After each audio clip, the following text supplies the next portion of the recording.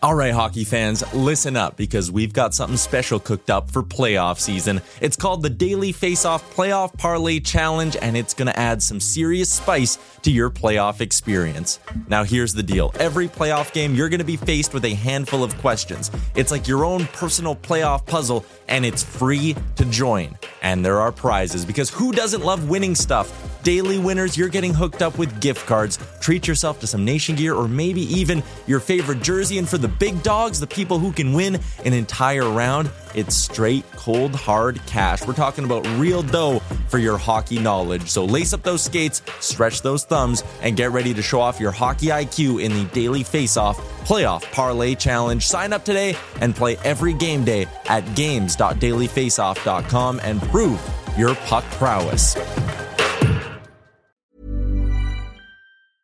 Ryan Reynolds here from Mint Mobile. With the price of just about everything going up during inflation, we thought we'd bring our prices down. So to help us, we brought in a reverse auctioneer, which is apparently a thing. Mint Mobile Unlimited Premium Wireless. How to get 30, 30, bit to get 30, bit to get 20, 20, 20, bit to get 20, 20, bit to get 15, 15, 15, 15, just $15 a month? Sold! Give it a try at mintmobile.com/switch. $45 up front for 3 months plus taxes and fees. Promo rate for new customers for limited time. Unlimited more than 40 gigabytes per month. Slows full terms at mintmobile.com. Hold up. What was that? Boring. No flavor. That was as bad as those leftovers you ate all week. Keke Palmer here. And it's time to say hello to something fresh and guilt-free. Hello Fresh. Jazz up dinner with pecan-crusted chicken or garlic butter shrimp scampi. Now that's music to my mouth. Hello Fresh. Let's get this dinner party started. Discover all the delicious possibilities at hellofresh.com.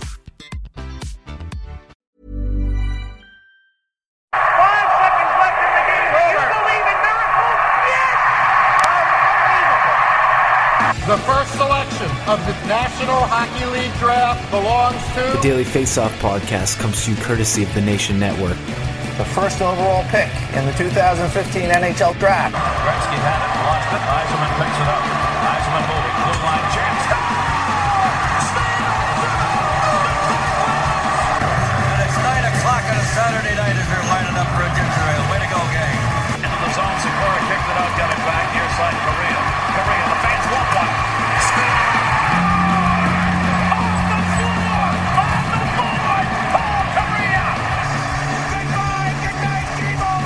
The Daily Face-Off. The Daily Face-Off. The Daily Face-Off podcast with your host, Brock Seguin. Welcome, ladies and gentlemen, to Season 4, Episode 8 of the Daily Face-Off podcast. I'm your host, Brock Seguin. With me, as always, we've got Michael Beebs Bondy. Beebs, how you feeling today? 8 is great, Brock. Doing good. No complaints. Just had a total sports explosion of a weekend / week. So, feeling great. Ready to go here. All three of us were at the Toronto Maple Leafs Detroit Red Wings game. And by 3, the third member of our crew is Dylan T. Berthiem. How's it going, D? Pretty good. A little under the weather right now, but playing through it, battling through it here tonight. I'm hurt. I'm not injured, There's a difference. Yeah, no, big difference. You can play hurt. Yeah. I guess I'd like to start the show by extending my congratulations to you guys on your guys' big win last Thursday. Don't extend it to Beebs. Yeah, Beebs. He doesn't just to come and be a fair weather Leaf fan whenever it counts. I get like a, he was in a Leafs jersey. I get a high five at the game. No. You don't deserve it. No. But anyways, congratulations on the win. Hot start for the Leafs. Red Wings, not so much. Not so much. They played well, though. It's all right. My abs are doing good enough. I'm just riding them out. Lose for Hughes, I guess. Doesn't really rhyme as well as it's supposed to. I hope the Sens continue to lose for Hughes. I agree. So that Colorado can take him. No. Bring him Did you see that website that's like the Sens tracker or whatever? Yeah, it's beautiful. It was unbelievable. I was dying. It was so good. I'm about it. I actually don't really remember. Sens pick tracker. Is that what it is? Something like that. Yeah. That's my best guess anyway. If you Google that, you'll find it. We'll tweet it. Yeah, it's so funny. But all right, we're gonna jump right into fantasy hockey today. Like we did last week, a lot of big injuries to start last week's show. We got a decent chunk this week. Again, we're not gonna go as in depth with the injuries as we did last week, but we're gonna break them down here a little bit. Talk about how they changed the lineups and all that. So, I guess first things first, we will start with Elias Pettersson, who will miss at least 7 to 10 days with a concussion.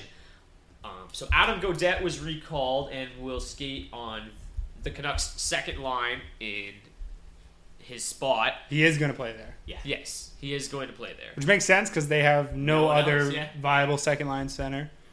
Travis Green loves playing Brandon Sutter on that third line and the shutdown role. For whatever reason, always matched against the opposition's best, even though they just get outworked and outplayed night in, night out. Yeah. Anyway, Sutter, no offensive upside, so Gaudette at least seems to have some. Had 30 goals and 30 assists. Yeah, what league was that? Was that NCAA? D1? Was it D1 though? Because it's like Northeastern. Yeah, because those are just ridiculous numbers. Yeah, like no, it's NCAA. like it's NCAA, but it's like just a lesser division. Yeah, so they're definitely playing. He's not playing like in the Big Ten. No, they're like a hockey school though. Yeah, they got a good hockey program. Those numbers were stupid. 30 I was goals, looking at them. 30 I was assists. like, in 38 games last year. The other big 5th round pick though, the guy kind of just came into his own the last 2 years it seems, and got off to a good start in the AHL. He was like, 2 goals and 2 assists, I think, in his first 4 games. 30 and 38 in college is crazy. Though. It does not happen. The other Keller didn't even do that. The other big takeaway is Nikolai Goldobin is going to move into Pettersson's spot on the top power play unit. Good for him. Brock Besser today was on the second power play unit for whatever reason. Maybe they're trying to lose. They're gonna try to spread out and even out those two power play units. Now Gaudette and Besser with Eriksson, Granlund, and Pouliot on the second unit. First unit: Jake Virtanen, Bo Horvat, Sven Barchi, Nikolai Goldobin. I just don't get how you look at that group of forwards and go, okay, Besser, his shot, that's the one we want on the second unit. we don't want that's not our top shot. Let's put it. Makes no sense. It could last literally 30 seconds. It could have just been a power play thing. Somebody call Travis Green. Actually, one of the funniest things before I want to talk about this Pettersson injury, mainly the Matheson suspension as well, and see what you guys thought about it. But today, there was reports that Ty Rattie was moved to the Oilers' top power play unit in practice. And then after practice... Finally don't have the same hand on the unit? Well, no. So they talked... After practice, they talked about Rattie being on the top power play unit. And they're like, oh, no. Like, he's not on the top power play unit. We weren't actually practicing our power play. We were just trying to, recreate the Jets' power play. Yeah, like scout team. So that's why Rattie was there. And then the Jets fans just started lighting him up, though. And they're just like, why try to recreate something that's actually been successful when you could just, do something that doesn't work? Like, why not use Rattie in that same, obviously it's not the same as, a Patty Laine, but it was just kind of funny, I thought. But it's got to be hard to watch. Let's talk about the Pettersson-Matheson issue here for a second, because it kind of set Twitter ablaze the last couple days. Pettersson obviously off to an elite start for his rookie career. He had 5 goals, 3 assists in his first 5 games before getting hurt. But Matheson was suspended for 2 games. Beebs, what did you think about the incident? Do you think that the 2-game suspension was warranted? Do you think it should have been more? Do you not think he should have been suspended at all like some people? What do you think? It's tough because I usually seem to be on the wrong side of this because I'm just always on your strengths. I'm always on the enforcer side. I'm But I think 2 games is perfect. It was there's a lot of people who were like, let's go Tom Wilson numbers, and that's just ridiculous. Yeah. He did go too far, absolutely. It was too much, but at the same time, in the moment, it's a tough play. He just got absolutely dangled to shit. Yeah. Can't find his jock. Goes into the corner. Got this little guy. And my biggest issue with this is there's now guys starting to come out, and I'm pretty sure I heard Kyprios talking about it today. That's Nick Kyprios saying that maybe guys are a little too small at this age, and maybe we should hold them back more. But come on, we saw this guy play early on. Got That's body not the slammed. case. Yeah, you got and that could happen to anyone. That could happen to a 30-year-old Elias Pettersson. Yeah. So for me, 2 games is good, and I think somebody's going to take care of that situation, which is we don't see that often these days. But Eric Goodbranson's a huge dude who's going to. He's already broke one face this year, and he's going to be looking for Mike Matheson, and he's probably going to get suspended for that. Green kind of Travis Green, head coach of the Canucks. Yeah, Archibald might the be bumbling fool too. we were talking about earlier with power play units. He was actually talking about how the Canucks didn't see the play at all happen, so that's why there was no really reaction or retaliation in game. I thought the suspension was good. I think you needed to give him something. Yep. You got to protect a young, up and coming budding star like Pettersson. It's a 4th line, and clearly the hit was unnecessary. He threw him down to the ice, which should just never be allowed. And it was a clear retaliation of what had happened earlier in the game. I think anyway, there was some motivation behind it. I think it should have been a suspension. I think 2 games is perfect. Or at least close to it anyway. First time. Sends the message, first time. Yeah, we can't be giving out more. That's just... Well, Matheson, doesn't not a have dangerous player. It doesn't have a history of making that sort of play. He barely hits. Me and Brock were laughing about it earlier. His only fine or supplemental discipline he faced before was a diving unsportsmanlike. So the exact infraction he opposite. got So if last year. anything, it should make his radar thing go down a little so, bit. I think you can't really overly suspend the guy for a first offense like this. But at the same time, it was clearly unnecessary use of force. Had nothing to do with the play that was going on. I think a clear retaliation of the move that Pettersson made on him earlier in the game. I was fine with it. Yeah, it sucks a ton. The Twitter seems to be a little bit, split down the middle. You don't this say. whole issue. Twitter not agreeing on something. Some of the responses that we got Twitter's on Twitter usually right. on whether or not we thought it was enough. We got not enough as an answer. We also got nope. Do not agree with the suspension. Pick up a weight or two, kid. We have yes. The wrestling finishing move was not necessary. He was going down. No need to hammer him to the ice. Other people saying that it was too much. And the last one, it's hockey, not softball. All these people watching are saying it's not enough are watching the wrong sport. So, Twitter split down the middle a little bit. I think a lot of the people who thought it should have been more are Canucks fans. There's a lot of come on. What? A lot of different sports, non-contact. Okay, what can we count the sports where body slamming is allowed? Because it's not allowed in the NFL anymore. UFC. Okay. Yeah, also mixed martial arts. So I guess MMA. Yeah, that's the sport. Because someone was going to come at me for that. WWE counts as sport. It does not. Wrestling itself, I don't know if you can do that in wrestling. Can you pick up someone and body slam on their head? That seems like it'd be an infraction. Oh. An infraction. You know what I mean? Like the legit wrestling. Yeah. I mean statewide varsity for wrestling. That kind of. Other than MMA, I'm struggling though, boys. Unless we start going I also don't think it was really a body slam. Yeah. We're not talking about a body slam. He kind of just pushed him. Okay, so what would you call it when you take someone's full weight and then pick them up? He didn't pick them up. He did pick them up. He went upwards before he went downwards. He just pushed them over. How can you defend this hit? There's no. I don't want defending it. I'm just saying it wasn't. People calling it a body slam. I don't think it was a. It's as close to a body slam as you'll see in hockey for sure. Maybe he went up and then he went crashing down, slamming down. I don't think anyone's ever small enough to get body slammed in hockey, but Mitch Marner is, but they just can't catch him. Can you imagine? Someone just they've been trying two his entire career. Yeah. That's one thing I say. Take him out. Just I talked about how I always thought he was just going to get rocked, and his hockey sense is just through the roof. Like you just can't. Well, it's not like he just all of a sudden became small. You know what I mean? He knows how to learn how to play with that his whole career or whole life. It's just crazy. Oh, I'm small.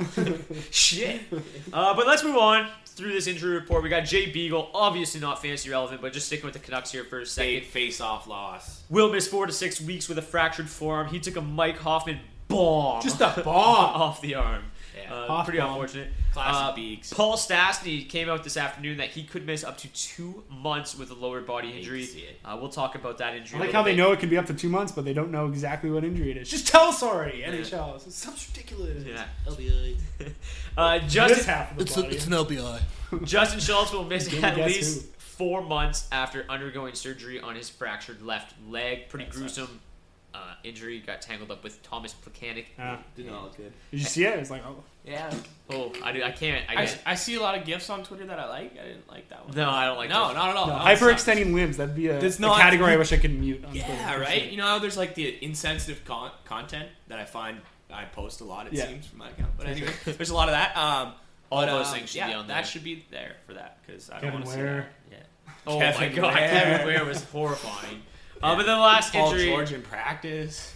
Jaden Schwartz is day to day with a lower body injury. They're not really sure when he's gonna be back. Doesn't sound overly serious, but Freddie too. We should talk about. Yes, and Frederick Anderson, day to day with a knee injury. He did skate this morning. Yeah. So it doesn't sound like it's overly serious. They Did brought a up full kid. skate. I'm pretty sure. Yeah, they brought a kid up from the ECHL to back up Garrett Sparks today. It really hope he doesn't says more about their goaltending situation now than. Yeah. It's like we have all these backups, so now they zero. debate No calling backups. the accountant. Were they like, let's give him a call? Scott Foster? Foster. Yeah, Scott Stanning.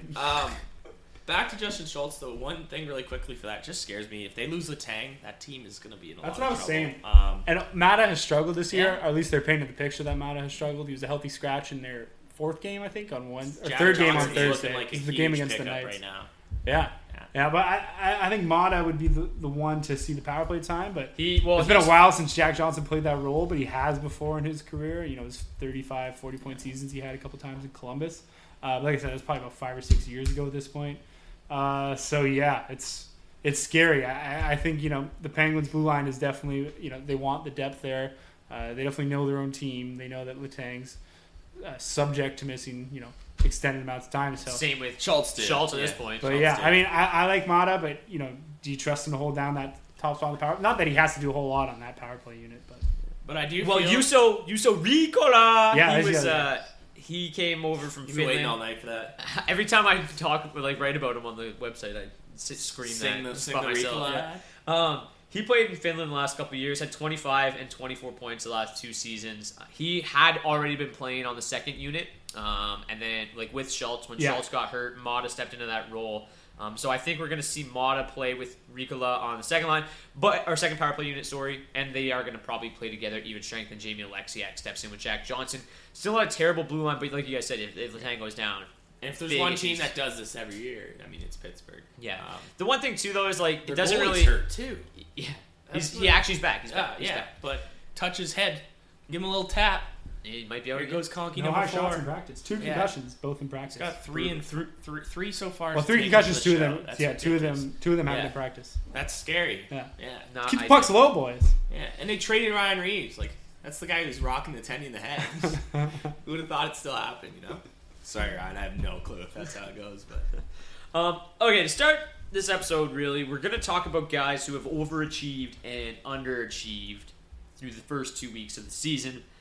We've fielded a shitload of questions or statements about players that either we touted in the preseason that have underachieved so far. There's not a lot. There's guys that we talked poorly of in the preseason that are playing well right now. But not a lot. I guess what we're here to say is it's 2 weeks and to chill the fuck out. Yeah. Between 3 and 6 games. Calm the hell down. Does not matter. Yeah. So sit back. We're going to just go through the list here of guys that were highly drafted that have underachieved to a degree so far this season. Just talk about them. Oh, you're 0-1? There's 22 weeks. Yeah. You'll be fine. Chill out. You'll be fine. You're good. But let's start with Tampa Bay here. We got Steven Stamkos, Nikita Kucherov, and Victor Hedman. Stamkos just 1 assist in their first 3 games. Now, he's broken. He's done. First 3 games. They're one of the only teams that have only played 3 games so far. So relax. But it's still 1 assist. You know what team Austin Matthews has more goals than? Oh, Christ. Here we go. Nikita Kucherov, he does have a goal and an assist in the first 3 games. Victor Hedman, 1 goal in his first 3 games. We're saying to chill out here, obviously. Yeah. But there's obviously some degree of struggling going on here in Tampa Bay because they've already separated Stamkos and Kucherov.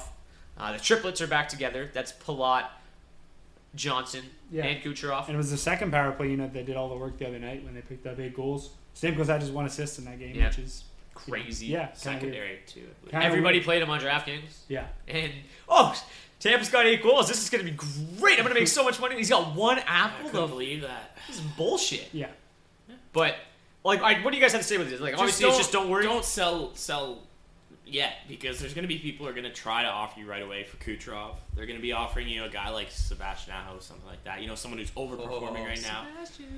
They'll try to offer you someone just don't fall for that crap yet. As cold as these guys are, we've seen them be this hot on the opposite end. Yeah, especially with the Tampa players here, it's literally 3 games. They're going to blow up. In their next 3 games, they could combine for 13 points. It could be they're overachieving at 12 points in 6 games because they just put up 11 and 3. I know. It's not even really at the point yet where we could look to see if there are sort of some underlying trends that could explain what's going on. They're all seeing plenty of ice time. They will all see. Maybe the boys just had a bad offseason. Yeah, coming into their own. They played 3 games. Yeah, exactly. I mean? Kucherov 2 points in 3 games. Not even a big deal. No, it just looks bad when you compare it to some of the other guys who went at the top of the draft. Well, McDavid just getting an assist on every goal or scoring every goal in Edmonton. Well, I couldn't even believe it. But even then, only played 3 games. Just the way that they pushed the narrative. I guess it was Saturday or Sunday. I was watching highlights, and they started it with Connor McDavid doesn't have a goal yet. This was last week, and I'm like, yeah, you played 1 game. Like what? And then at first I'm like, oh, he's having a terrible year, and then I look at my freaking they played in Europe, and then he had 1 game. Are you kidding me? And we're that's how we're starting the highlight reel. It's not what I want to hear. Yeah, but yeah, so. I think nothing troubling here. Not guys you want to move either way because obviously you're not going to get what you should for them most likely at this point anyway, right? You're not going to get what you should for Stamkos if you try to move him. So All these guys just hold on to him, get it a week or two. They'll be right back at the point per game pace that you're used to seeing from them. But I think as we move down the list, a little more troubling concern here when we're talking about Patrick Laine and Nikolai Ehlers. Two dynamic performers on the Jets, obviously. Laine just 2 goals, 1 assist in 5 games. Ehlers, no points in 5 games. And both these guys not seeing a lot of ice time right now. No, it's puzzling. It's weird. Laine, 15:56 average time on ice right now. Ehlers, 12:52, under 13 minutes a night. Baffling. Yeah, it is. This guy's a dynamic talent, playmaker, goal scorer. He can do it all. And it seems like they finally put them back together on that second line. I get that they want to stretch out their top 9s and their 3 lines, but they're just not deep enough down the middle, I don't think, to do that. Brian Little is not a top 6 center at this point anymore. It's a real weakness to their team that I think is going unnoticed and really not talked about at all. I think losing Stastny or not being able to retain Stastny was a big blow for them. It just puts a lot of pressure on Jack Roslovic to step up. Yeah. I know we talked about him before. We like him. We like his upside. But I don't know if I feel comfortable if I'm the Jets putting all my eggs into that basket. So you need more from your wingers, and they're just not even giving them the chance to do that right now. Like you said, Laine less than 16 minutes a game, Ehlers less than 13 minutes a night. It doesn't make sense. Ehlers obviously still can't smell lick of power play time on that top unit. Ridiculous. Probably not going to change. So as good as he is, and as much as we like him as a player, if these coaching decisions kind of keep up, it could really hamper his value and his production as the season goes on. Yeah, and then you look at, we talk about, being soft down the middle a little bit, and then you look at a guy still like Nick Patan, who they basically just ruined. Yeah. Because they played him with Chris Thorburn for 5 years. He's healthy now. He's back, finally. He could be a guy that could step in and help, maybe if he realizes his potential to a degree, but I don't understand the usage. And Ehlers is one thing. Yeah. Ehlers at 13 minutes a night, that's ridiculous. But Laine under 16 minutes a night is just absurd. Is Maurice just like, hey, I've done a great job last few years, let's just ruin it? I don't know. I don't know. Just love that I think it top just comes down to their centers. They're just not as deep down the middle. They have a lot of good wingers, and I think he wants to use them all, even the ones down the lineup like Perreault. And it just ends up cutting into these guys' ice time who really need to be out there to make a difference and make up for, I guess, the lack of talent you have down the middle. It's another one here, Clayton Keller, another really talented winger who was moved to center for a little bit. He's back with Derek Stepan now. Yeah. They had a lot of success together last year. But he's still not 1 assist, no goals, 1 assist in 4 games. Are you guys worrying at all about Clayton Keller? I'm worried if he plays second-line center the whole season or the majority of the season. I think from a production standpoint... What will happen once Galchenyuk's back? You would think so, but... Again, I just think at this point in his career, it just bodes so much better for his production if he doesn't need to worry about being, that constant driver of production and, offense, and as well as suppressing defensive chances on a line. Derek Stepan, very good at all of that, very underrated at all of that. So I just think the two of them together work together really well. So I'd love to see them back together. I think we should see Keller back towards that 70-point pace that he was at last season. Again, he was one of what we had pegged as a breakout for this year. Yep. The usage has been a little disappointing, and I think it's kind of led to... It's just been something they've been... It's forced their hand a little bit without Dvorak and without Galchenyuk. Yeah. They just had no center depth. Dylan Strome, they just are showing no belief in him whatsoever. And trust me, I get it. From a long-term perspective of the Coyotes franchise, you want to see what you have in Keller as a center. Mm-hmm. Obviously, there's a lot more value if you can get him to be as dominant as he is on the wing down the middle. But he just doesn't seem ready for that role quite yet, and it just seems the responsibilities weigh on his game too much. And again, being put on the second line too is the big thing, away from Stepan and whoever else they decide to put up there. Usually Panic. Usually Panic, and the 3 of them were so well together last year. And this is a team that has just started slow. We expected kind of a little bit of an improvement this year, and we haven't really seen that yet. They're just having a tough time scoring goals. They're generating a ton of chances. Yeah, they look just good. And I do think they got Galchenyuk. Part of it is the fact that they've played John Gibson twice. Yeah, the guy's just been staying on his head twice. They got 80 shots combined in those 2 games too. Freaking guy faced 44 shots in 2 periods the other night. Just absurd.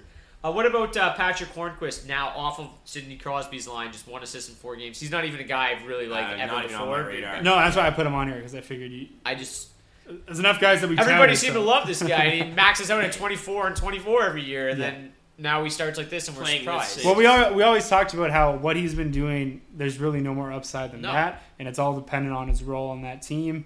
And again, he drops down the lineup, and all that production just disappears. Couldn't hold down that spot with Crosby on the top line. Again, as long as he's on the power play, he'll probably still end up with 20 goals. Yeah. Oh, he's going to finish with 24 and 24. Yeah. But again, just not a lot of upside, and he could totally, like we say, just drop off the face of the earth if he falls down that lineup. He won't even be fantasy relevant come year's end. I don't know if you guys know this, and it's still early. The Arizona Coyotes right now are 5th in the NHL in shots per game at 36.5 and 1st in the NHL in shots against. Just 23 shots against. That's a plus 13 shot differential per game. Arizona Coyotes, Antti Raanta. That'll switch. Is going to have a nice year if they keep that up. I like the looks of that a lot. So I'm always all in on the Coyotes, and I'm still sticking with it. I love Keller. I'm not worried about him at all. Best third jerseys in the league. Yeah. Oh my God, absolutely. I fielded a question earlier. Yeah. Somebody reached out to me, pretty angry this afternoon. He basically called out like, "Oh, great advice on Ivan Provorov." Oh yeah, what's up next? Norris Trophy. Guy's got no points in 5 games. Simply, my response was that it's 5. It's been 2 weeks, 5 games. It ain't shit. I mean, Drew Doughty's only got 2. Roman Yossi's only got 2. We're gonna drop those guys? No, we're not. We just need to relax. Do you guys have anything to add on Provorov? I think it's more, it's more shows the struggles the Flyers have had as a whole offensively. Obviously the injuries, the JVR is unfortunate. But again, I think I talked about it last week. The Flyers are just terrible down the middle. When you get past Sean Couturier, I don't like Nolan Patrick at all. Hasn't really shown much of anything in his first year and a half in the league. He's still very young, and obviously there's a lot of potential there. But again, I think once the Flyers get their offense back on track, Provorov's still playing 25, 26 minutes a night right now. So the points will be bound to come. And then all the other miscellaneous stats, if you're in those sort of standard leagues, hits, block shots, even shots, you should rack up as well at a decent rate. So I think he'll be fine. And again, it's more of a, just a result of the lack of offense that the Flyers have put up as a whole this season. We've touched on the underachievers. Now we need to talk overachievers. And I guess basically we'll roll through this list and just let me know if you guys think that's... Obviously some of these numbers aren't sustainable over the whole year, but I mean, if you expect continued production or if this is a guy that you think it'd be a good time to sell high on. Somebody we talked about a little bit last week was Morgan Rielly for obvious reasons. 3 goals, 10 assists in 6 games coming into Monday night's game. D, I guess we'll start with you. The numbers are obviously absurd. Yeah. We don't expect that to continue, but is he a guy that you think could finish the year as a top 10 defenseman still? I think so. It really seems like it. Looks like it. Yeah.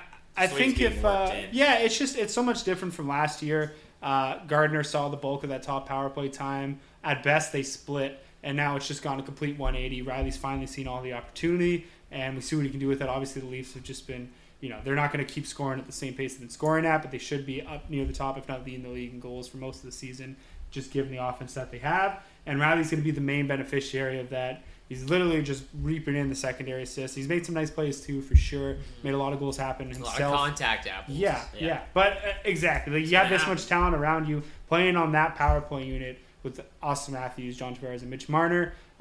He's the quarterback of that unit. He's the one up top that's either going to slide it to Matthews, slide it to Marner, and then that puck's going up front to John Tavares, or it's getting shot on net. So it just bodes well for Riley putting up a ton of points this year. And I think at this point, as long as his role maintains and he keeps seeing that ice time on the top power play unit, there's no reason that he won't be around at least 60 points by the end of the season, especially with the head start he has, obviously. Well, yeah. Off to a good start. Yeah. Beep, what do you think? No, I love him. Just the way they're incorporating him into that offense is he looks like he's going to be a key piece. 3 goals already bodes well for him, pushing his career numbers up from, I believe it was 12 last year. Was that his career high? Something like that. Don't quote me on it, but it was around there. I don't know if he's got double digit before. I don't think he's ever had double digit. Yeah, you're right. I believe it was like 7 or 8. Yeah. But, So I definitely see him getting. But again, a lot of that has to do with the fact that he's never featured on the top power play unit. Yeah. Isn't it crazy that Jake Gardner coming into tonight had 1 shot on goal a year? He had 2 assists in the first period tonight, though, for the record. Did he? I believe so. I watched the second one and assumed he was getting assists. I didn't check the score. The scorers. Sebastian Aho is a guy that I had as my breakout coming into this season. 4 goals, 7 assists in his first 6 games. Obviously a guy that I called and I'm not ready to sell high on. What about you guys? You guys believers in this hot start? Maybe not 2 points per game hot start, but I definitely I like it. We talked about Carolina being an exciting team. This guy, he's coming into his 3rd year, clearly kind of feeling comfortable in the league, and he's going to be a leader out in Carolina. Their scoring's kind of through the roof right now. We've seen Jordan Staal put up ridiculous numbers as well, so I think making up for all the goals they should have scored last. Exactly. Lead the NHL in shots on goal per game, 42.3. It bodes well for him. Oh yeah, they'll keep shooting 40 a game for the rest of the year. Oh yeah, it's Carolina-like numbers. But no, I do like Aho. Can't believe he's not 50. Yeah, I think he is for real. He does seem to dominate when he is out there. When I've watched my one Carolina game so far this year. Yeah, I love Aho. I don't know if I'm buying that he's a point per game player just yet. Yeah. Even if you get like 65, that's value. I still just think he's going to be more around a 60 to 70 point pace from here on out. Again, this another guy's obviously got a good head start. But I think if you're looking from the production a year on it, if you can move him for a first round caliber forward or a package surrounding one, even a guy like Patrick Kane, Vladimir Tarasenko that Brock loves. I think a lot of these guys still project to do better than Aho for the rest of the season. Obviously, I still think Aho's a really strong player, but I'm not buying into a point per game player just yet. Well, I'm buying in. I'm all in. I said he was going to get a point per game, so I'm sticking with it, obviously. There's no reason to back down from it at this point. The one thing that's hilarious, obviously only 6 games, he's got a 56.3 Corsi 4 right now. Yeah. That's a minus 9.1 relative on the Hurricanes right now. So they're firing on all cylinders. One guy I wrote about the other day was Jordan Staal, like you just mentioned, Beebs, and he, like that second line or first line, whatever you want to call them, they've just been absolutely dominant so far this year. I think, obviously center's super deep. Staal probably won't continue it for the whole season, but I mean, he's a guy who scored 29 in his rookie year. He does have offensive upside. He's a Staal. So while they're dominating, I don't hate it. He's a Staal. Alex DeBrincat's a guy that a lot of people had pegged as a sleeper breakout this year as well. 6 goals, 3 assists in his first 5 games. What do you guys think about DeBrincat? I think it's good. He shot at a little above average pace last year, and we weren't expecting him to keep that up. But we did say that the shot volume should be able to offset, or an increased shot volume should be able to offset that regression, especially if he gets the ice time that he deserves. That was the main question mark with Quenneville, how he would handle it. DeBrincat's gotten all the run or all the rope to play with in the world right now. On I guess what is their top line. Really, the Kane line is their most effective, but he's on the top line with Taves, and more importantly, on the top power play unit. He seems to be a bona fide, legitimate goal scorer. So he's legitimately the best scorer I've ever seen play in junior hockey. Yeah. 3 straight years of 100-plus points. This 3 straight years of 50-plus goals. That's just it's got to translate somewhere. It's got to continue. Yeah. No, I like him a lot. I think he'll be efficient and effective for the rest of the year. Fantasy relevant for sure. And he's got dual winning eligibility in Yahoo for sure. I don't know about ESPN. But yeah, I think he's on pace. Well, not on pace. I'm not trying to say he's on pace, but I think he's a guy that could capable of ending up with 35 plus goals this year. Yeah, and he's a guy that could be right around the 70 point plateau. I think, especially with this head start. Yeah, he's a guy that we had pegged for right around that area. Point per game, I'm not totally ready there. I still think that Chicago's kind of overachieved as a whole so far this year, and I think that they're going to come down. They'll cool down a little bit. When people realize, we talked about Elias Pettersson quite a bit already, so we don't need to go there. But Beebs, Thomas Chabot's a guy that you liked a lot last week. Do you have anything else to add after what he's kind of added to this week? Nope, nothing's changed. Pick him up, guys. Padding stats. He's looking like the number 1 offensive option as far as back end goes in Ottawa. They're definitely off to a way hotter start than they should be, and that's not saying much. But at the same time, I like Chabot. He's starting to prove that he can handle those minutes.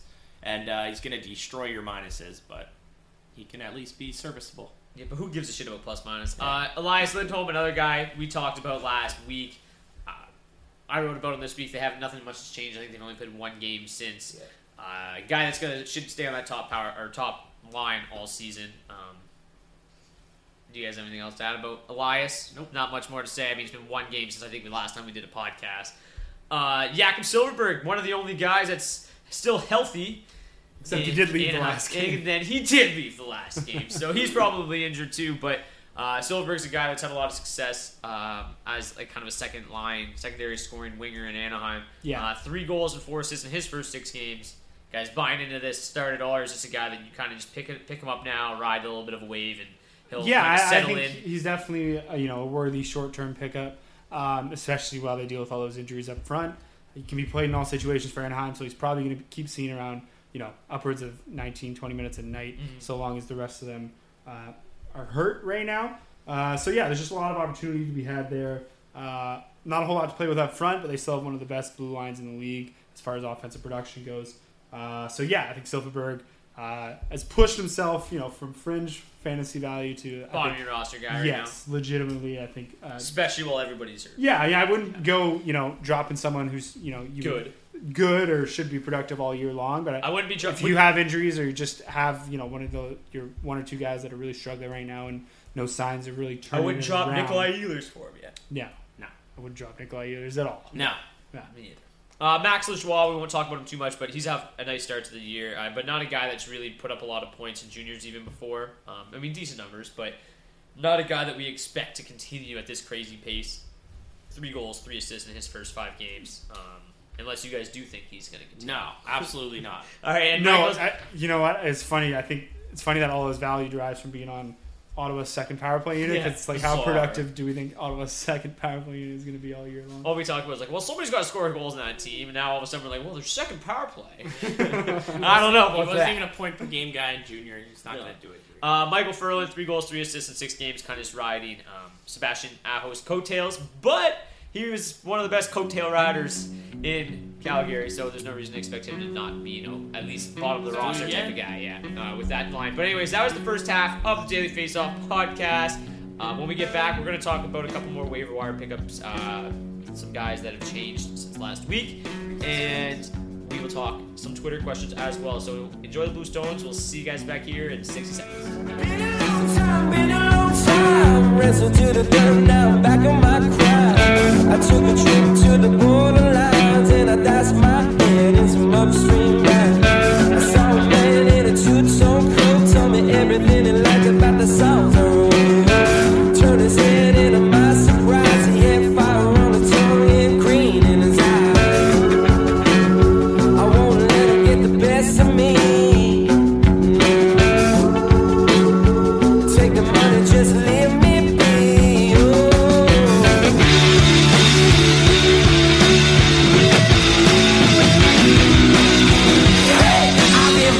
The punches. Hey, I've been rolling with the punches.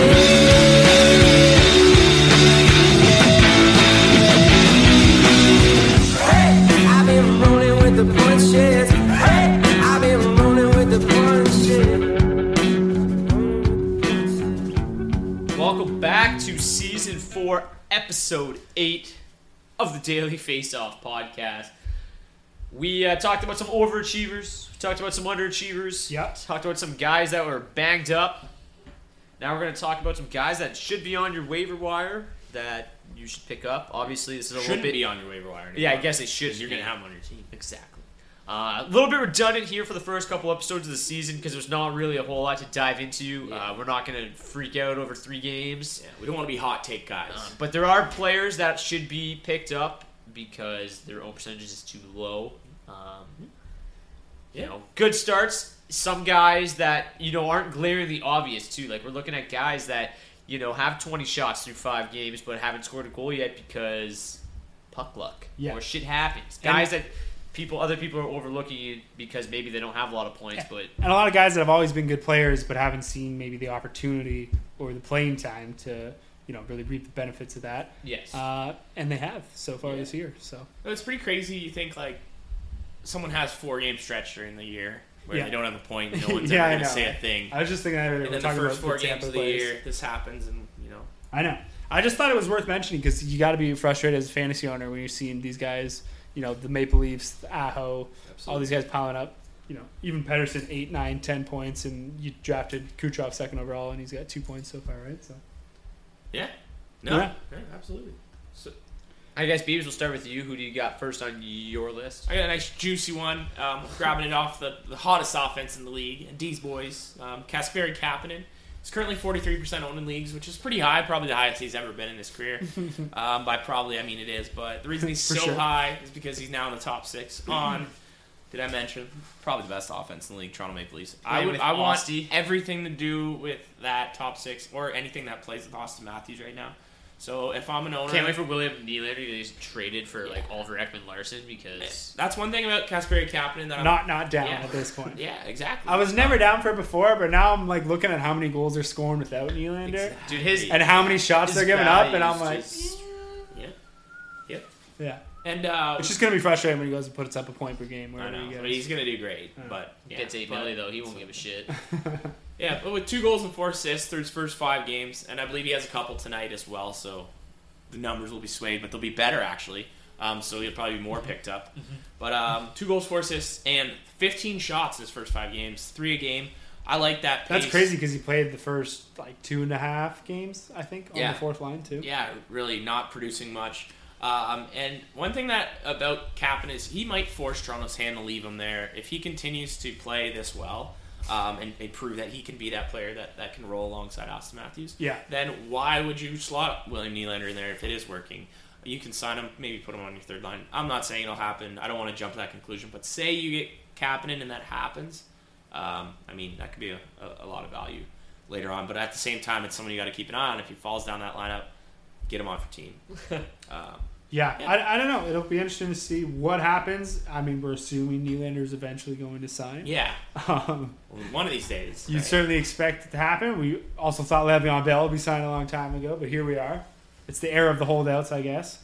But yeah, I James Conner owner, I'm pretty happy. Yeah, and as far as that goes, if I think it would still be something that's maybe worth considering because you look at putting Nylander on the third line with Kadri. It's amazing. And all of a sudden you got another potent offensive line, right? Against 2 lines that have already shown to be, dominant. Exactly. So, I don't know. I think it'll probably be worth considering. I think for the first little bit, I don't imagine Nylander is going to sign and then the first game on the top line. I just don't think that's how Babcock rolls. Yeah, the way they're talking and doing all these these subtle messages. Yeah, so it seems like Kapanen, has a pretty good window, at least in the short term, to be on that top line. He's played really well. I think he's a great compliment to what Matthews does, and it's really what Babcock wants. He's a Zach Hyman, made of the same mold. He goes hard. He's a great skater. He's got a little more skill than Hyman for sure. But yeah, great on the wall. Great underappreciated. Great at getting the puck and giving it to Austin Matthews. So that's all you need to do. You just gotta be good at that. Yeah, and he's just gets all the breakaways and scores on all the breakaways in the world. Doesn't miss a lot. No. Yeah. What about you, D? Who are you looking at on the waiver wire? I got a pair of defensemen. First, I'm going to talk about Hampus Lindholm. Lindholm coming off an underrated season last year, probably just with how deep that Ducks blue line is. But he scored 13 goals and added 18 assists in just 69 games. Off to a hot start this year. He's got 1 goal, 5 assists for the Ducks' first 5 games, and his usage is sky high right now. The Ducks really have been forced to lean on their blue line because the injuries we were talking about earlier, Ryan Getzlaf, Corey Perry. Lindholm's delivered. He's averaging 24 minutes and 11 seconds a game right now, nearly 2 minutes more than last season. Second among Ducks defensemen in power play time to Cam Fowler. So he's kind of got the clear lead there on Brandon Montour for the time being. And I think, Fowler's kind of struggled to start the season, 2 points in 6 games. I think there's definitely potential for Lindholm to move up to that top unit, especially if he keeps playing like he is right now. I think either way, he's a very capable offensive defenseman. He's played a ton of minutes right now, and that should, looks like that's going to be the case from here on out. He's a big part of why the Ducks are second in the NHL right now. Did you guys know that? That's wild. That is crazy. I didn't know that. Him and John Gibson. That's eye-opening. They're 4-1-1. Despite all the injuries. So Lindholm, he's available in almost 70% of leagues. Can offer immediate help to your blue line if you got some injuries, and he should be at least somewhat productive all year long. Got a good shot. Proven goal scorer, 13 goals last year. And generates a decent amount of shots too. So just a lot to like here. 34% owned. I don't know how much of a need there is right now for help on the blue line, but I think he's definitely the top guy available, at least in the majority of leagues right now. Yeah, he's just great because he just plays so much. So much. Love minutes. We thought he played a lot last year. And 24 minutes a night. Yeah, it's crazy. And he's just a good guy to have in leagues that count all sorts of different categories too. Like he blocks a ton of shots, and he'll just do a little bit of everything for you. And his only issue at this point in his career has just been staying healthy. I mean, he could have had 2 really nice years the last couple of years if he just could stay healthy. Obviously, 11% shooting percentage, not ideal, but he does have a good shot, like you mentioned. He doesn't see a ton of power play time, but Lindholm, he sees just a ton of time all across the rest of the game. It was funny because we were watching the game yesterday. My buddy was in a tie in his fantasy league, and the Blues pulled their goalie with like 3 minutes left, and he needed 1 assist from Cam Fowler or anything to win. And they pulled the goalie, and Fowler just did not touch the ice. Lindholm it was and just Manson. Lindholm and Manson. Yeah. And then, like, they played a minute, and then the Ducks iced it, and then called a timeout. And then, like, they came back on, played the next minute, and then the Blues called a timeout, and then they came back on. So, like, Lindholm and Manson played, like, literally the final, like, 3.5 minutes of the game, just standing out there, just blocking shots. I'm like, that's amazing. Yeah. Like, to have those two guys on the roster. Yeah, they played the majority last year together. They were separated at the start. I think they had Montour with Lindholm, Fowler with Manson, and yeah, they've since swapped and gone back to what they're used to, and obviously it worked for them last year.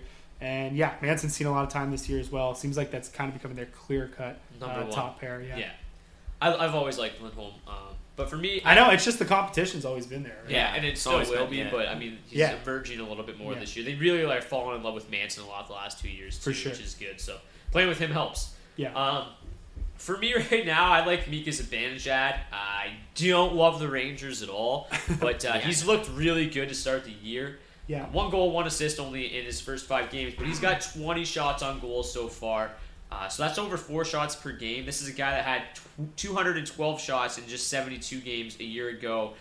Looked like he was well on his way for his first 30-goal campaign. The injuries made him miss 10 games and ultimately cost him that 30-goal season. But he's a guy that is capable of shooting over 230 times this season if he can stay healthy. He's an 11.3 career shooting percentage. So he's a guy that can easily get to 30 as long as he stays healthy. Last year, he only had 20 assists, but that was thanks to a really ugly 6.9 on-ice shooting percentage. That's up to 9.3, a lot more normal this season. Mm-hmm. I don't think the Rangers are a team that are going to score a shitload of goals this year, especially with the amount that they just fuck with their lines all the time. Weird. But the one consistent is always Zibanejad as number 1 center. And his wingers might fluctuate throughout the season, but I think Zibanejad really does have potential to be a 30-goal scorer. As we always say, somebody's got to score on a bad offense, and a guy that's already averaging right on 4 shots per game to this point in the season. If he can maintain anywhere close to 3 over the course of the year, we're going to be talking about a 30-goal scorer for the first time in his this will be his official 8th year in the NHL. Yeah, him, Kreider, and Buchnevich are awesome at driving play and generating chances. Yeah, except Buchnevich is going to be a healthy scratch somewhere. I know. For Cody McLeod. Yeah, I'm not going to talk about it. I did this last week. Wait, did they actually scratch Buchnevich? He rotated on the 4th line like today as the second rotation, which and McLeod did not got more rushes. Dude, they realize they have to trade some of these guys, right? Like you can't keep scratching Kevin Shattenkirk, Nemestikov if you actually eventually want to try to trade them. Like their contracts make it tough enough as it is. But now you're showing like, these guys aren't even worth playing on our team. Remember last week when I said Nemestikov was just like, why are you scratching him for Cody McLeod? Yeah. It's only been 4 games. Nemestikov is the clear leader on the Rangers in scoring chances 4 per 60. Yeah. Like it's just a disaster. Oh, failed to mention that Cody McLeod is last on the roster in scoring chances per 60 at 11. Well, what? No way. That's crazy. Hey, but he worked really hard in training camp, and he had to get rewarded for his efforts. Bullshit. But anyways, Zibanejad I think is a great pickup. 36% owned right now. Obviously, center is pretty deep. The other guy I've got to talk about is a center as well, so this is team dependent. I mean, if you're deep down the middle, then just move along and maybe look at Hampus Lindholm.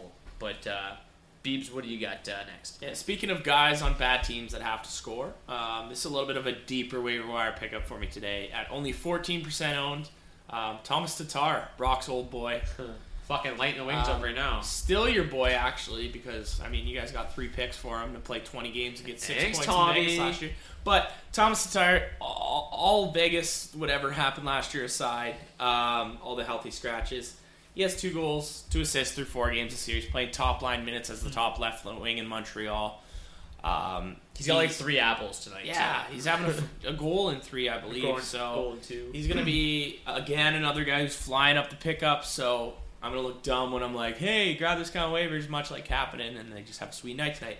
regardless, I wrote this morning, so I didn't see this happening. But he has 20-plus goals in his last 4 years. That includes last year's shitty year in Vegas and Detroit, where he just topped that 20 with a goal, I believe, in one of his last games there. But he should pretty much be a good bet to top his career high of 46 points, which he's kind of hovered around throughout his main 3 good years in Detroit. I like Tatar as a bottom of the roster guy. He's never really had the opportunity to go full minutes because we've seen Detroit just be so ridiculous with their roster and just throw people around. And one game he's on third, one game he's on first. 14 shots through 4 games in Montreal. It's like one season. There's something to like there. From 2013-14 to 2016-17, his time on ice went 14-20, 16-10, 14-20, 17-10. It's ridiculous. Yeah. So get it together. I like Tatar at 14%. Jeff. If you're in a league where Tatar's out there, if you're in one of those really deep leagues, you have to grab this guy. I like anyone in the top 6, especially someone in the top 3. There is Drouin right behind him who could push for that job, but I mean, Drouin's kind of looking good in that second line, so it looks like he's going to stay there. Yeah, and Tatar can play the other wing too when it comes down to it. The thing too, 14 shots in just 4 games. Impressive, exciting. Never really seen it from Tatar. Yeah. Only broke 200 shots once in his career. Always a guy that I wanted to Seems see pretty exactly. rejuvenated, not to like. You know, honestly, say that, so but from he a actually does. Yeah. From a He Red looks Wings it. perspective, this is a guy I always really liked. Does a lot of dumb shit. Yeah. Does a lot of really He's good a shit. gypsy though. doodle. Does a lot of good shit. I always liked him a lot. I always liked him a lot more than Nyquist. I was a little bit upset when he was the guy that got traded. When he got traded for 3 picks, I was immediately not upset anymore. Nyquist is nothing now. No. He does nothing. But I really like Tatar, and if you he's playing like 20 minutes a night or whatever he's playing right now, Sure. he's gonna have a good year. 18-27. 18-27, that's phenomenal. that. Yeah. Obviously, he's not playing 20. That's Alexander Barkov shit, but I always thought Tatar was a pretty good player. I think he is a guy that really, has 30-goal upside. He just needs the minutes, and there's really no reason for him not to get them in Montreal. Yeah. Especially in this year that's looking like it could be a throwaway. Yeah. And why not, I mean, they're just absolutely running train on Detroit right now, so maybe they're the best team in the league. I don't know. And I saw a report today saying it was Detroit's best chance to get a win tonight. So good thing they showed up for that 6-1 performance. Like all year, it's just their best. No, This is I it. think this month. I honestly hope they don't win a game all year. It'd be awesome. Yeah, no, that'd be cool. Wouldn't that be cool? And you'll have That'd your be cool. 25% chance at Dude, if we don't win a game all year, we should just get the first 3 picks. Hey, I said that a couple years ago with Colorado. And Yeah, it was funny. They did not get it. They got the 4th pick. Cal McCarr. Yeah. I was looking. Matthews. I was looking at like when the. I was looking the other day, like when the Red Wings started like 1-2 or whatever. I was just like, I was gonna tweet it. Like they're on pace to go like 100 or like 22-55. Yeah, I love you can those, use that though. voice. I love those. And then I was just like, tweets. I was gonna say that, but then I just looked at it. I'm like, man, like that would literally still make them better than like the 2016 Avalanche. Yeah. Like they still would have had more points than that team without a single win. 48 points. 48 points, just At least something like that. just ugly. But Fourth who's your overall next pick. pickup? Worth it. D. Another defenseman sticking on the blue line, Alex Edler. Now stay with me. D, loving your D today. Stay with me. Edler, not the most sexy name on defense by any means. 27% Corsi forward. Not a whole lot of offside, but the guy just plays the most minutes. No one else can do it. Yeah. There's no one to do it. And like you said, especially in these miscellaneous stats leagues, if you're picking up block shots and hits, stuff like that, I think Edler's a must-own and probably is owned in your league already. But Edler's always been a serviceable fantasy D-man when he's playing. Yep. Obviously, he's struggled with injuries a lot in his career. I think I had him projected for 69 games played this year, the lowest of any player projected. He has not had a healthy year since 2011. Yeah. So, his production isn't very secure in that sense. But I think if you need some short-term help on your fantasy blue line, Edler makes for a solid pickup. He's another guy's usage, like Lindholm, just absolutely sky-high right now. He's averaging almost 26 minutes a night. Heavily featured in all scenarios for the Canucks. Underrated shooter in terms of shot volume. He shot 172 times on net last season, just 70 games. The Canucks power play has actually looked pretty good early on. Obviously, losing Pettersson's a big hit to that, but Edler should continue to reap the benefits of whatever they do with the man advantage. He has 5 assists in 5 games this season. Obviously, don't expect him to produce like that all year. But he's still a reliable goal scorer from the back end and should maintain, kind of around a half a point per game pace down the stretch.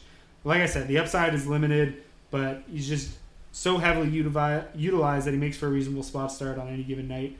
I think if you're using standard scoring, keep in mind, obviously, that Vancouver, always a plague for the plus-minus. But they've looked good this year, for whatever that's worth, in the few games. But again, so far they always start. Yeah, not a ton of upside. Probably not a pickup that's going to win your league, but could definitely win you a week if it came down to it. I think he's one of the better spot types you can find night in and night out on the waiver wire as far as defensemen go. Yeah, I mean, like, even like once Pettersson gets back too, like that first power play unit should be decent. You know, as long as they put Besser back up there. Yeah. Like, I mean, if you look at a Horvat, Besser, Edler, Pettersson, and who gives a shit? Can I be honest with you guys? I don't know if Travis Green knows what he's doing. No. Honestly, I think Travis Green. There's a theme here. I think Travis Green. As much as I love my former Maple Leafs, I think Travis Green and Jeff Blashill are just out to lunch. Yeah. But Edler's a guy that's always been pretty serviceable throughout his career, and it's just like you said, just got to stay on the ice. Got to stay healthy.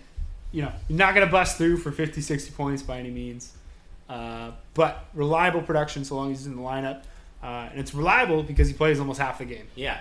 So he's going to do something. Yeah. Speaking of reliable and playing almost half the game. Yeah. Derek Stepan.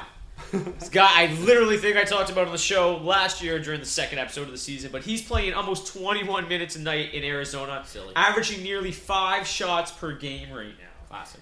If you look over the last, since 2014, 57 points, 55 points, 53 points, 55 points, 56 points.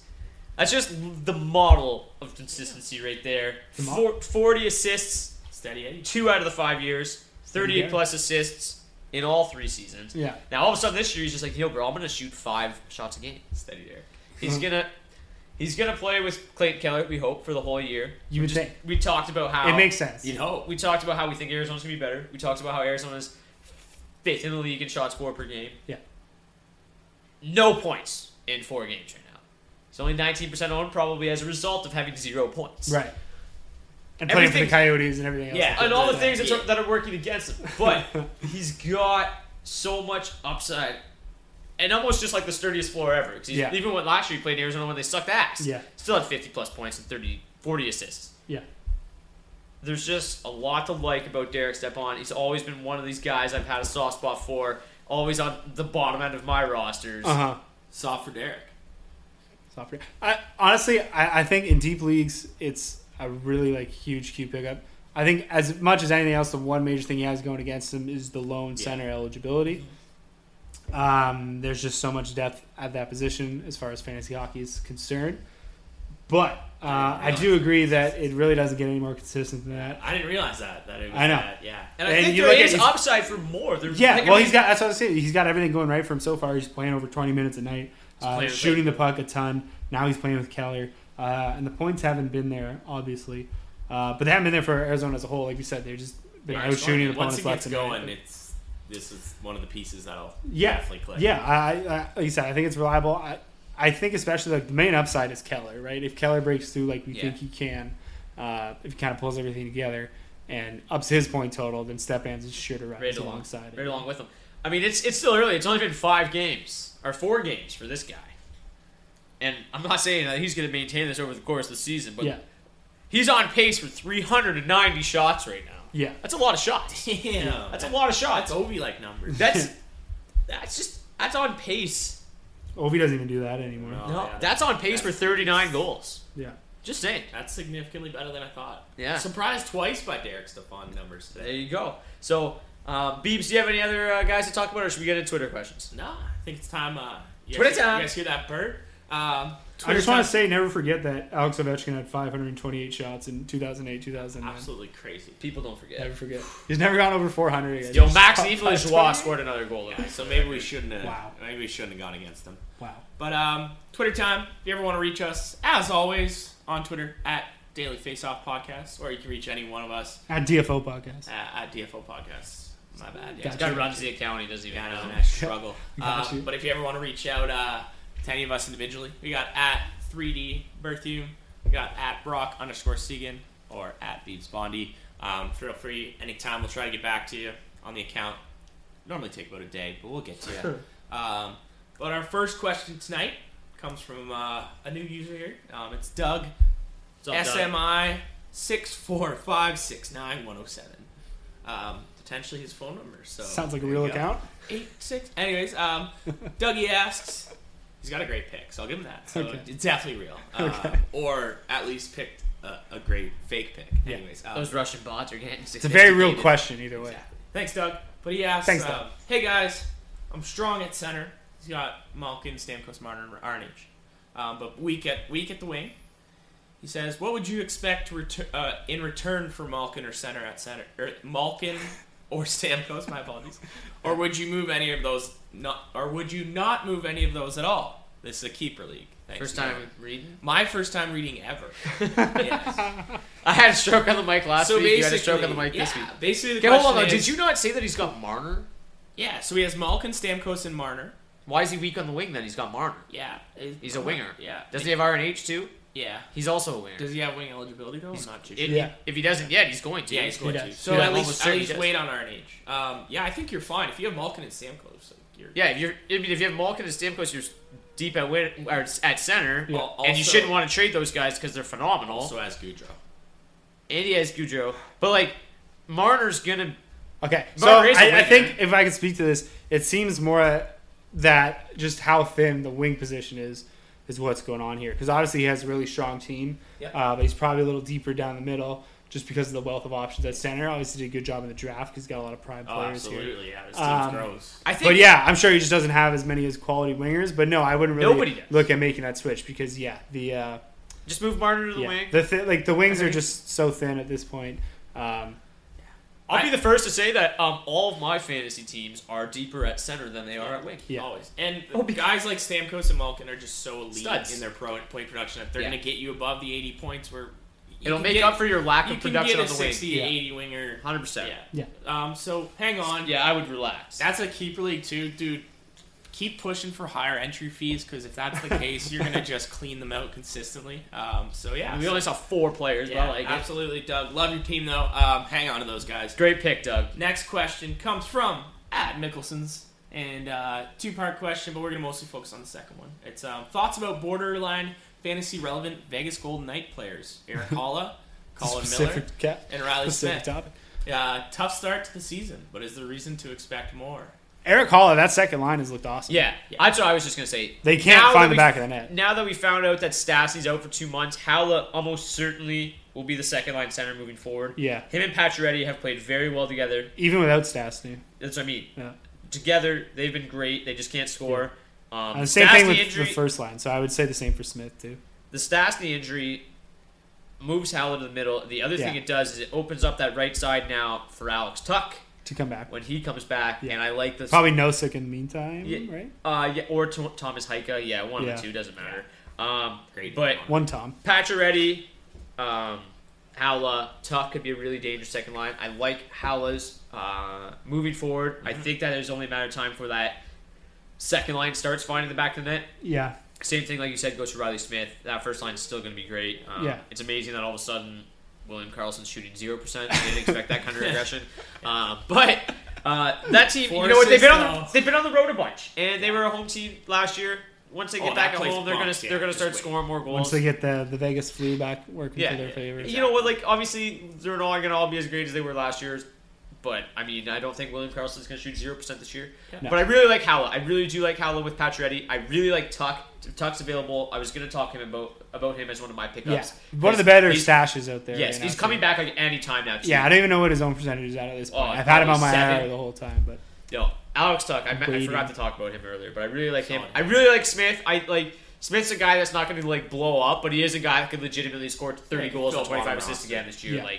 I like Smith a lot. I still think that Vegas is going to be. I think Holla's great too. I think just let them get back home and, like we said, who was the other guy you talked about? Miller. And Miller's going to be fine too. That top power play. We've seen regression from him and Theodore. I mean, their back end just hasn't gotten the points. They have no points. The team hasn't scored. Yeah, exactly. That's 5 games. I like all those guys. Exactly. I love Vegas. So Mickelson's, I would.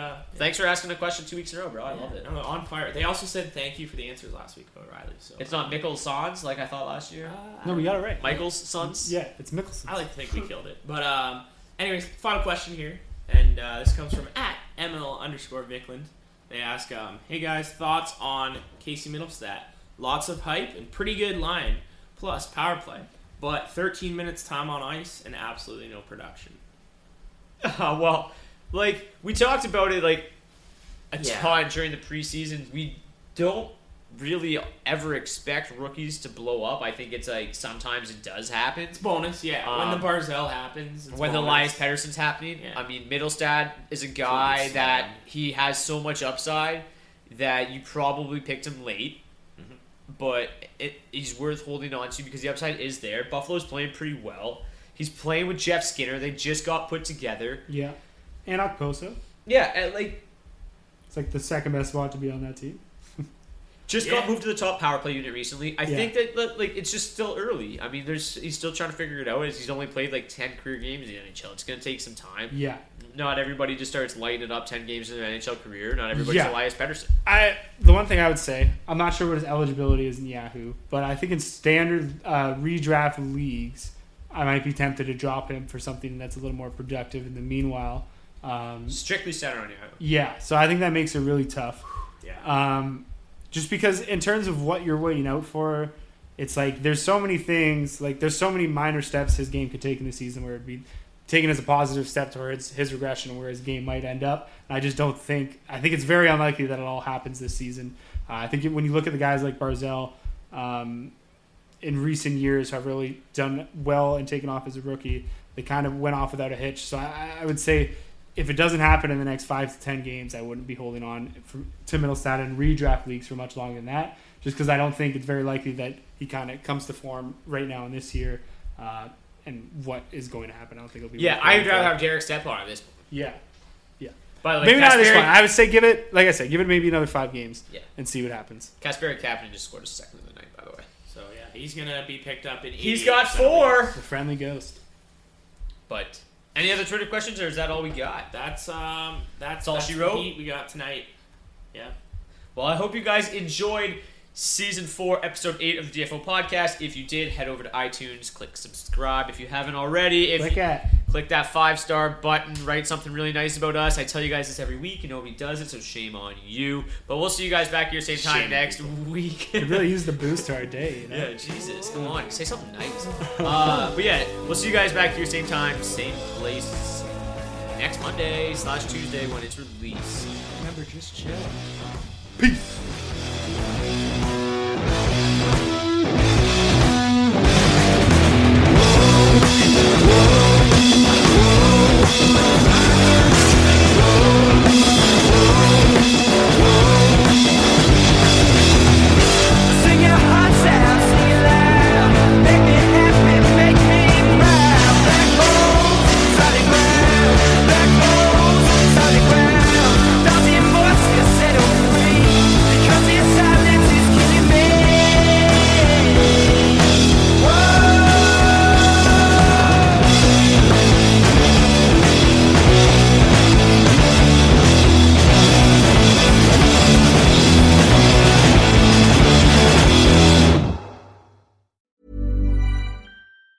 Planning for your next trip? Elevate your travel style with Quince. Quince has all the jet-setting essentials you'll want for your next getaway, like European linen, premium luggage options, buttery soft Italian leather bags, and so much more. And is all priced at 50 to 80% less than similar brands. Plus, Quince only works with factories that use safe and ethical manufacturing practices. Pack your bags with high-quality essentials you'll be wearing for vacations to come with Quince. Go to quince.com/pack for free shipping and 365-day returns. Ever catch yourself eating the same flavorless dinner 3 days in a row? Dreaming of something better? Well, HelloFresh is your guilt-free dream come true, baby. It's me, Keke Palmer. Let's wake up those taste buds with hot, juicy pecan-crusted chicken or garlic butter shrimp scampi. Hello Fresh. Stop dreaming of all the delicious possibilities and dig in at HelloFresh.com. Let's get this dinner party started.